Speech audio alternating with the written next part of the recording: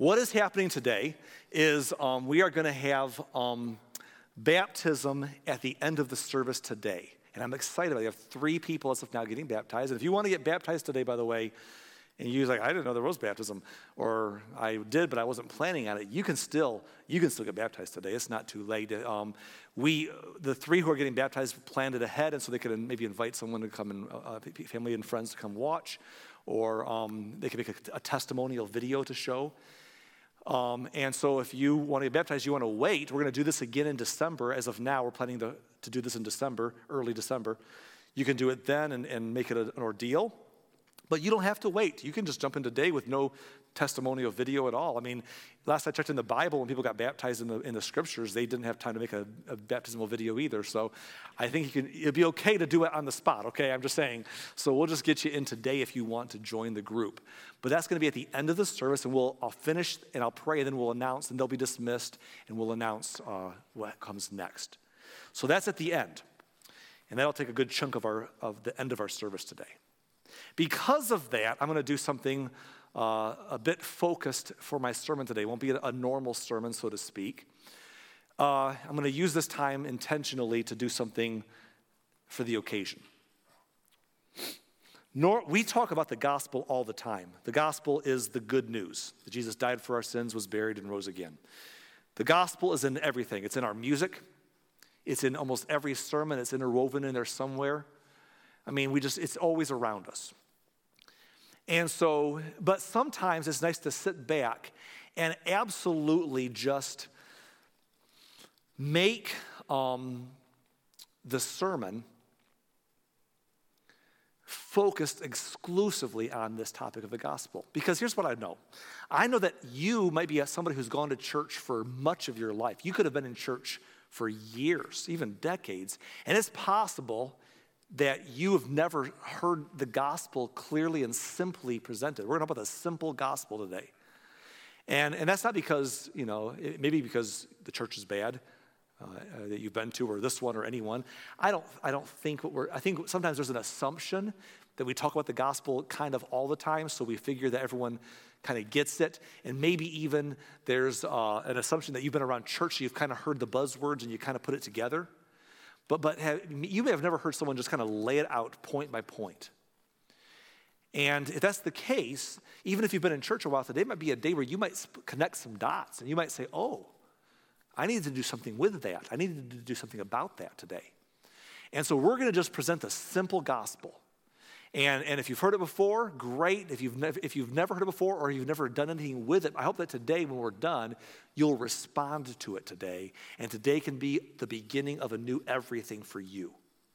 However, maybe you've received it already, but you have someone in your family or your friend circle or your coworkers or neighbors that you care about, and you want to share the hope that you have in Christ with them, but you're not sure how to do it. I'm going to give us today 4 simple statements. 3 or 4 words apiece, 4 simple statements.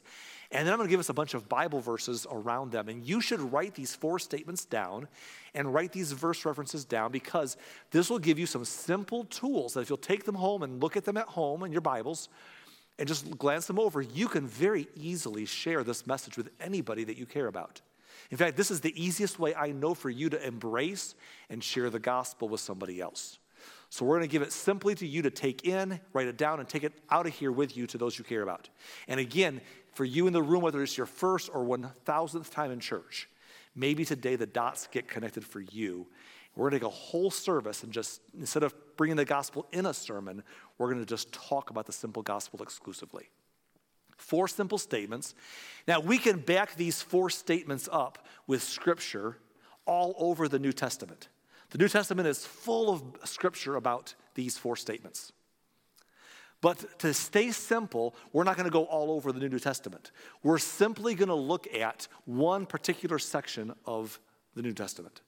It's a letter that the Apostle Paul wrote to the church in Rome. We call it the letter to the Romans, or the book of Romans. And in this letter, or this book of the Romans, we have a bunch of verses there that, like other spots in the Bible, they back up these 4 statements that lead us to understanding the gospel fully. In my training, when I grew up in church and in seminary, they used to call this the Romans Roadmap, or the Romans Road. Maybe you've heard of that term before. And the Romans Roadmap is just a simple way of saying, without going to a bunch of places in Scripture, here's one place in Scripture where we can make these 4 statements and back them up scripturally, all from the book of Romans. So I'm going to share the Romans Roadmap verses, and I'm tempted, and you have to watch out. I'm a guy who uses too many verses. I want to go all over the Bible today. Last hour I preached this, and I almost jumped into John accidentally off of a whim. I'm going to try and stay in Romans today, okay? I'm going to try to behave. But these verses from Romans, write them down, write these 4 statements down, share them with somebody else, and if you need to receive them today, I hope that you will. That's a whole lot of setup to get to this point. Let's make this clear together. The first of the 4 statements today is simply this, that everyone's a sinner. That's it. Everyone's a sinner. And that's not even a controversial statement. We understand that everyone's a sinner. The problem is not that we would debate whether we are sinners or not. Usually the problem is we would debate ourselves in comparison to other sinners. The statement in itself is simple, but a lot of people, especially religious people, get stuck on this point because we don't extrapolate it a little bit. I'm going to do that with you, but I want you to notice the statement first. Everyone's a sinner. In fact, I want to ask you to say these statements with me today. So let's all say this together. Ready? Everyone's a sinner. One more time. Ready? Everyone's a sinner. In other words, we understand that we're not perfect. In fact, I want to show you some scripture here so we can make this point. In Romans chapter 3 and verse 10, Paul makes a statement referring back to the ancient Hebrew scriptures. He's quoting them. He says, as the scriptures say, no one is righteous, not even one. And again, you might sit there and say, well, hold on, Arlen. See, this whole point bothers me because I'm pretty righteous. Like, I mean, I'm not, you should see my rest of my family and my neighbors. I mean, I'm pretty righteous, but this is not a comparison game. This is not saying compared to most people, I'm pretty righteous. This is saying we're not perfect compared to God's and holiness. We're all sinners. Everyone is. No one is right. In fact, Paul beats this point home in the next dozen verses. He spends the next many verses just basically laying out statement after statement from Scripture before him that just demonstrates that we are all sinners. He drives it home over and over for about a dozen verses. At the end, he summarizes this whole section in verse 23 by saying this. He says, for everyone has sinned. We all fall short of God's glorious standard. Everyone has sinned. We all fall short of God's glorious standard. And again, the idea is that we don't measure ourselves to other people to say, well, I'm amongst humans, I'm one of the better humans I know. You should meet my friends. I'm pretty good. We're not doing that. We're saying not measuring ourselves by ourselves, but to God's glorious standard, we're all sinners. We might feel good because we don't do certain bad things like other people do, but we've all sinned. We've all done wrong. We've all done selfish, self-serving things that have harmed ourselves or others or other people or other things. And we've done it because we wanted to. We've all sinned. Everyone's a sinner. Now, this is an important distinction to make because, again, as we get started, if we can acknowledge it and understand the context is not just that I acknowledge I'm a sinner, but that I'm not comparing myself to other sinners, but to God's glorious standard, we see the problem. So let me do something I never do. I took Greek in college. I could get into the Greek. I never quote Greek words in church ever because I don't think that helps most of us. But I'm going to do it today one time here, which is very rare. The Greek word for sin is the Greek word hamartano. Well, the noun is hamartia. The verb is hamartano. And it simply means, in the verb form like it's used here, it simply means to miss the mark. Now again, it doesn't matter, but I want to use it as an illustration. Everyone has sinned. Everyone has missed the mark. So let me have some fun here. Supposing that you came in next Sunday and we drew a giant bullseye in this middle space right here. Why not? We're going to play darts in church. I mean, last week we had a bounce house over here. Today we have a hot tub over there. Next week we'll play darts on the stage. Let's keep going, amen? So we put a giant bullseye right in the center of this space, and in the middle of the big circle is a smaller circle we're going to call our bullseye. And let's pretend that we come to church with that little center bullseye, and we give everyone here a dart, If you're online, you can't do it because if you try to throw the dart online and hit the bullseye, you'll break your screen. So don't do that. But if you're in the room and we gave you a dart and you lined up and we said if anyone can throw their dart and hit that center bullseye, we will give you $1,000 for doing so. Let me quickly pause here and say this is not going to happen. So don't get your hopes up. But let's say we said that and we all lined up and we all took our shots. And some of you came pretty close. I mean, you were up there. And then others of you, we won't name names. Your dart was over here against you missed the platform. Someone broke the TV, you know. I mean, it's just all over the place. And we're kind of laughing at each other. And, oh, that was close. And at the end of throwing the darts, it was dangerous up here. And some were on the wall and some were even this close to the bullseye. And so we laugh and we kind of cut up and brag if we were close and make fun of the bad shots. And then we're done, and then you say, hey, Arlen, where's my $1,000? I go, what do you mean? Well, my $1,000.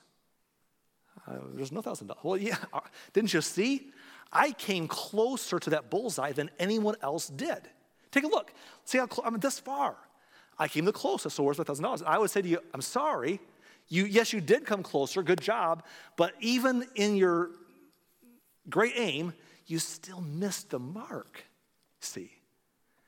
And so you don't get the prize. You may have missed it closer than others, but you still missed. We understand that, I think, in a concept like this. But that's the word sin. We've all fall short of God's glorious standard. And a lot of times we lose this illustration, we lose this application in our self-righteousness. Because we begin to sit there and say, oh, come on, Arlen, I'm sure I'm fine with God.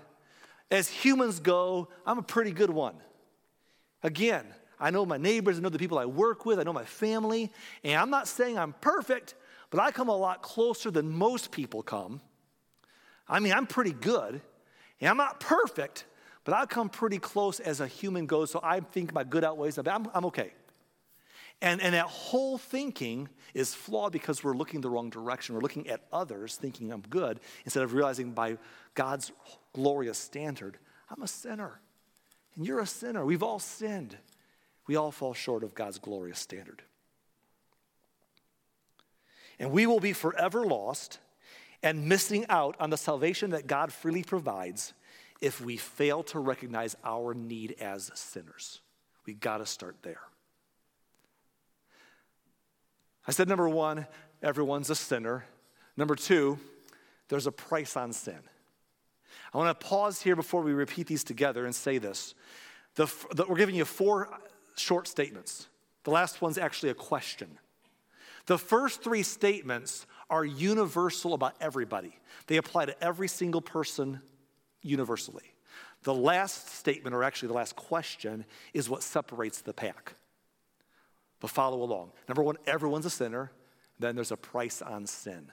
Let's say those together. Ready? Everyone's a sinner. There's a price on sin. That's simple. Everyone's a sinner. There's a price on sin. We can even say it with some cadence. Everyone's a sinner. There's a price on sin. Okay? Now here's the deal. The Bible's clear that sin, like any sin, any wrong that's being done, there's a price to pay when laws are broken, when wrong is done, when people are harmed. There's a price on sin. Romans 6, verse 23, we're going to look at this entire verse later on, but let's look at just the first part of it for now. It says, for the wages of sin is death. And this is an idea that's taught throughout the scriptures. We can turn to 10 verses here. The wages of sin is death. Very simple idea that the price of wrongdoing, the consequence is death. That's what the result. In fact, in one chapter earlier, Paul refers to our first parents, to Adam and Eve, when making this point. In Romans 5 and verse 12, he says this, when Adam sinned, sin entered the world. Adam's sin brought death, so death spread to everyone, for everyone sinned. And again, if we look at the first part of that verse, we might be tempted to think this isn't fair. So Adam sinned and sin came into the world, and so I'm condemned as well. But Paul says, no, death spread to everyone. Why? Everyone has sinned. I might not have been the first one, but I'm certainly guilty myself. All of us are. We're all sinners. And death spread to everyone because the price of sin is death. And this is, again, is an important point to acknowledge because if we're not careful, we'll compare ourselves to other people and say, come on, if I'm in trouble, we're all in trouble because I'm a pretty good human. That's great. But everyone's a sinner, and there's a price on sin, and that has to be addressed. And that's what the gospel's all about. See, but Arlen, I just sinned a little bit. But you imagine going to court today and standing in front of the judge and saying to the judge and jury, I know I committed a murder, but you need to understand something before you throw me in prison or whatever you're going to do. It's the only murder I've ever committed. I could have killed dozens of people by this point in my life, and I only killed one. And furthermore, I also have done a lot of good things. I've never cheated, I've never stolen, and I help old ladies across the street when the traffic light's red. So I'm a good person. And the judge isn't going to say, oh, well, in that case, don't worry about it. Because one murder makes me a murderer. And all my other good that outweighs my bad, one bad moment, doesn't take the price off of my actions. I can't sit there and say, I know I did this one horrible thing, but look at all the good I've done, so take me off the hook. I've still got to pay the price for that one thing. Go to your wife today and say, honey, I know I cheated on you, but here's the thing. I could have cheated on you dozens of times. And I didn't, okay? In fact, furthermore, I washed the dishes last week, and I always take out my own dirty clothes, and I'm a pretty nice person usually, so hey, I mean, when you really weigh the package of all my good versus this one little time I cheated on you, I mean, I'm a pretty good guy, you know, how's that going to, go ahead and try that and tell me how that went, okay? I'll be glad to do some counseling with you. Anyhow, what happens is this, just that one time I'm a cheater.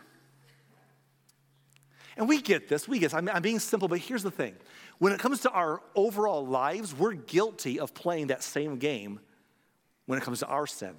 We're like, well, I'm a sinner. I've done things I shouldn't have done or thought things I shouldn't have thought or said things I shouldn't have said or didn't do things I should have. I'm a sinner, but I mean, there's a whole bunch of times I didn't do anything wrong, and I actually did good stuff, and my good outweighs my bad, so therefore, but we can't rush past the sin problem. The sin problem is still there. Everyone's a sinner, and there's a price on sin. And that has to be addressed. And that's the predicament that we're in, and it's universal. Which brings us to our third point. I said, number one, everyone's a sinner. There's a price on sin. Number three, Jesus paid that price. This is where the news gets good. That's the word gospel, by the way. Gospel means good news. Everyone's a sinner. There's a price on sin. Jesus paid that price. Let's say that together. Ready? Everyone's a sinner. There's a price on sin. Jesus paid that price. We got it going. Let's do that one more time. Ready? Everyone's a sinner. There's a price on sin. Jesus paid that price. This is the good news. This is the good news. This is where I want to leave the book of Romans and start quoting other famous verses. This is God's love. Because anyone who wants to sit back and say, well, God, if God's a God of love, why would he make me pay for the things I've done wrong? Well, that's just wrong. Wrong brings its own consequence. And sin brings corruption and death. That's just how it is. In every part of life, we understand that in every part of life, but we want to disassociate it when it comes to our soul. But you can't. But this isn't about God's love. God in his love gave us life. God in his love gave us the freedom to make choices good and bad. And God in his love paid the price. He stepped in and said, listen, I gave you the life you have and the options you took. But now you got a big problem on your hands. Let me step in and do something about it.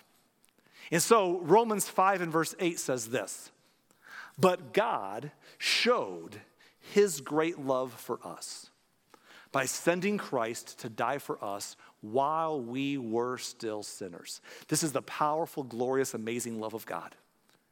That he showed his great love for us by sending Christ. If anyone has questions, is God a God of love?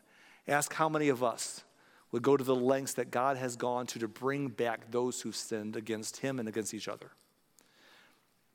He did this while we were still sinners. Jesus died on that cross.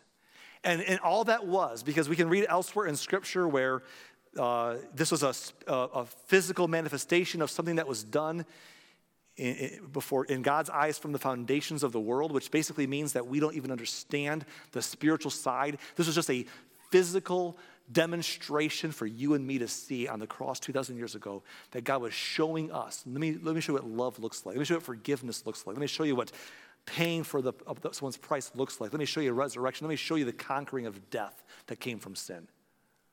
That's the power of the gospel. That's the love of God. Because let's be honest, how many people in your life, in my life, are we willing to sit there and say, yeah, you've wronged me, but I will go to great personal lengths to restore the relationship. Usually what we do is we're like, okay, well, that's how you're going to be. I never need to talk to you again the rest of my life, so be done.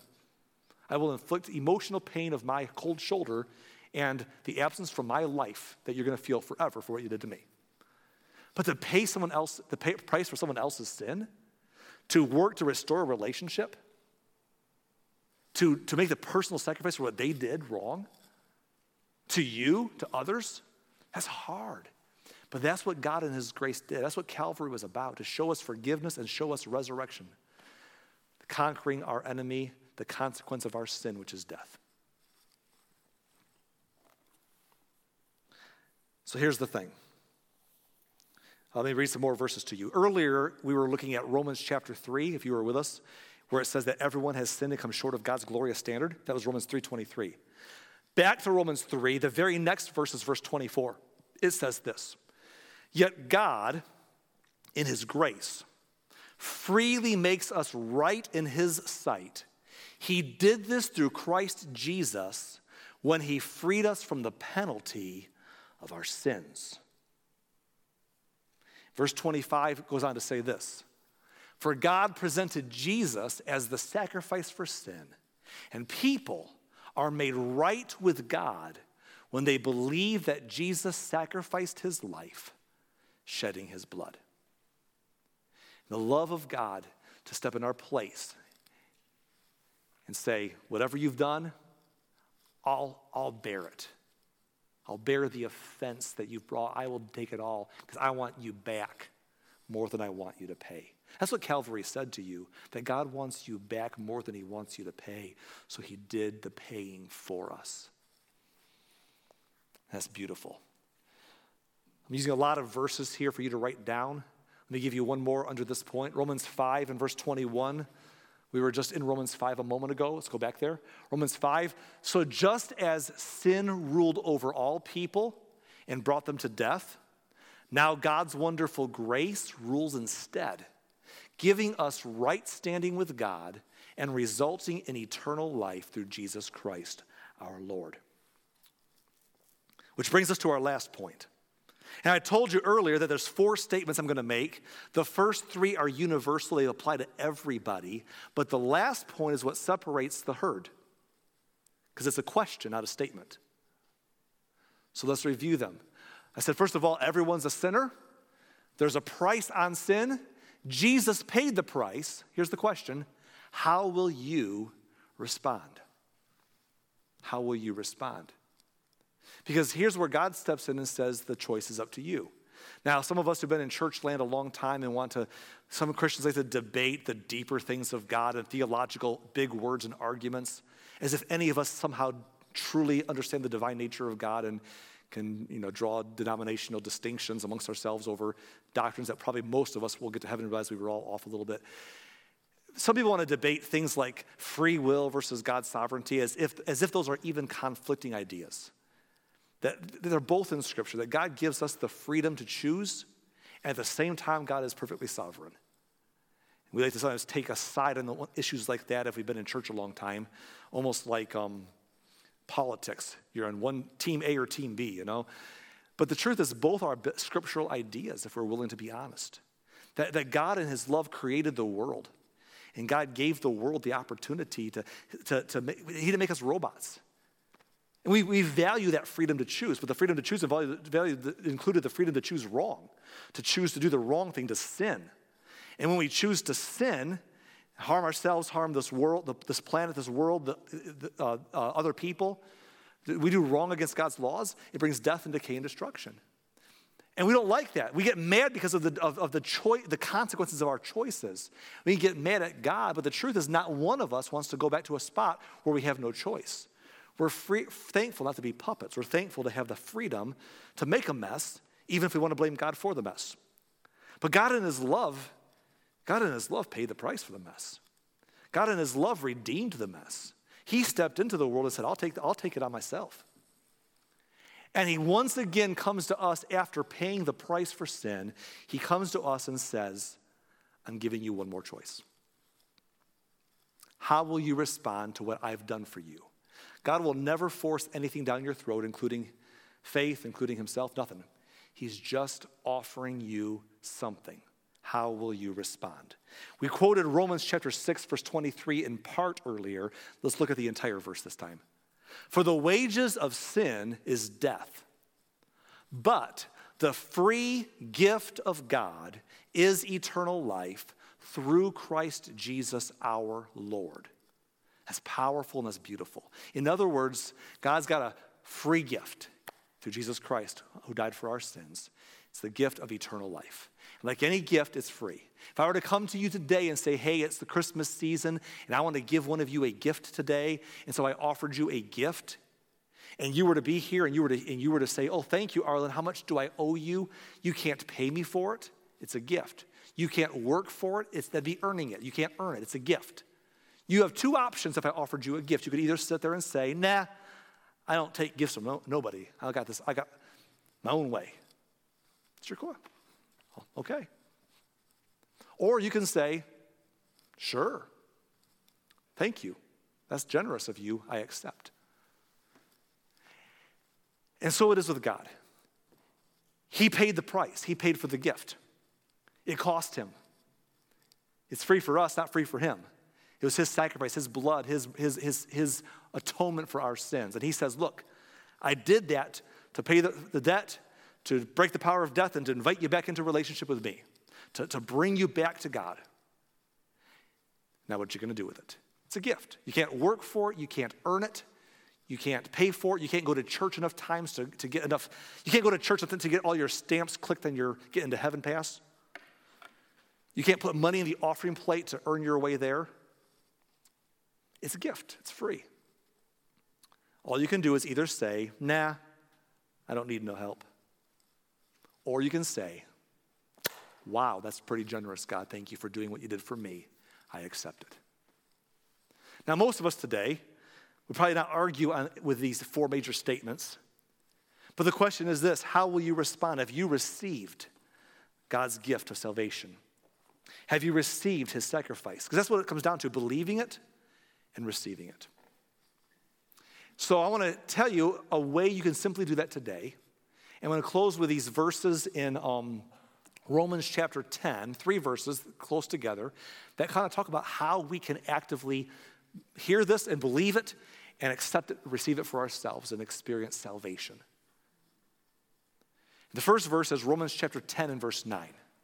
It says, if you openly declare that Jesus is Lord and believe in your heart that God raised him from the dead, you will be saved. Don't miss that. If you openly declare that Jesus is Lord and believe in your heart that God raised him from the dead, you will be saved. The very next verse, verse 10, says this: for it is by believing in your heart that you are made right with God, and it is by openly declaring your faith that you are saved. And then Paul begins to quote from the Old Testament, and he quotes from the book of Joel. And in verse 13, he says this, quoting, for everyone who calls on the name of the Lord will be saved. And again, everyone who calls, you got to remember that those other verses earlier is not just magic words. I called on the name of the Lord. Abracadabra, hocus pocus, I said the right words, poof. We just read these other verses. It's believing in your heart. It's not magical words, it's heartfelt words. It's believing it here and calling out to God and acknowledging what he's done for you. because otherwise it's nothing. If you were ever a child and someone led you at some point into saying a prayer with them, and you did it because you wanted to make them happy, or you were afraid not to, or I don't know, words aren't magic. Heart's magic. If you've got to come to a spot where you say, oh, I hear that, I believe it. I believe that everyone's a sinner. I'm a sinner. There's a price on my sin. Jesus paid that price so I could be saved. And I'm going to respond by believing that and receiving the gift of God, which is eternal life. I'm going to call on the Lord and receive his grace today. Now, this is for everybody. This is what separates those who know the Lord and those who don't. It's not that some are better sinners than others, some sin less or prettier than others. We're all sinners. We're all broken in different ways. It's that some sinners realize that Jesus gave his life for their sins, and they simply reach out and say, thank you, I accept that, put my faith in you. And others say, nah, I don't care, or I got this on my own, I'm okay. That's religion. Or I don't care at all. But the choice is yours. And you could be a deacon in a church, a pastor of a church, a longtime church attender, or a person who's never been in church a day in your life. We're all in the same boat. Everyone who calls on the name of the Lord will be saved. So what does that look like for you? Because the invitation's yours. It truly is good news. And God offers it in love. Let me tell you my quick story. I was raised going to church as a boy. When I was a teenager, my dad became my pastor. That's a fun world, right, Lindsay? I was a preacher's kid, a PK they called us, which means we were either really nice, decent, sweet kids, or we were horrible demons, one or the other. And to be honest, at that point in my life, I was one of the good. I didn't do anything big time wrong. I mentioned earlier, people who think they almost hit the bullseye because they were pretty good. I could fall into that category growing up. I just didn't mess. It wasn't because of me. My parents kind of just had a bubble I lived under, and I just couldn't get in much trouble.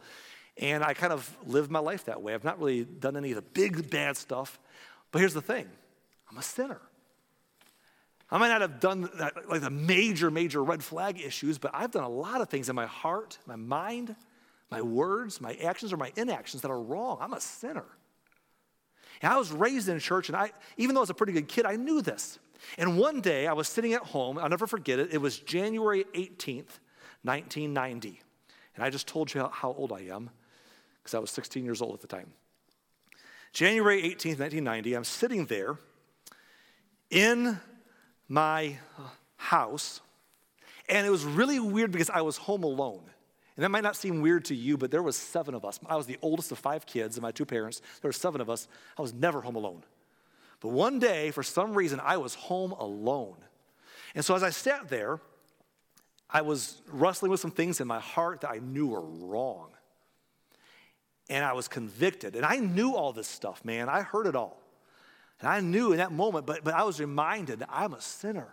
And there's a price on sin, and Jesus paid that price. And God's Spirit spoke in my heart and said, Arlen, how will you respond? And I knew it was time for me to do something real and not just kind of know about it, but to do something with it. And I called on the Lord. Here's what I did. I actually got off my couch. I don't know why I did this. I was the only one there. I got off my couch, and I got down on the ground, and I turned around, and I put my face, I knelt on my couch like this, like I was at an altar in church or something. I knelt on my couch, and I prayed a prayer, and I prayed something like this. I'm like, Lord, I know I'm a sinner. I know there's a price on sin. It's death and separation from you. And I know that you sent your son to die, to pay for that price. Lord Jesus, you died on the cross for my sins, and you rose again, and I believe that. Thank you for loving me enough to do that for me. Right now, I not only believe it, but I receive your gift of eternal life. I put my faith in you. I'm not better than anybody else. I'm not good enough to get myself to heaven. I'm a sinner who needs you to be my Savior. Thank you for being my Savior. I put my faith in you. I trust in you. I call on you and receive your grace today. Thank you for new life. Now you have mine. Amen. I didn't pray something like that. It was probably longer because you know me, I'm kind of wordsy. But I prayed. And I prayed a prayer in that space where I gave my heart. I received what God did for me. I put my faith in him. gave him my life. And it was the beginning of days.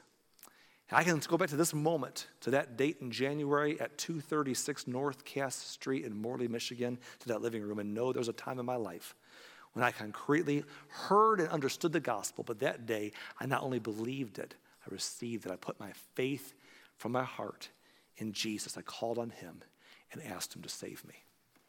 Where are you today? Is that something that is a next step in your spiritual journey?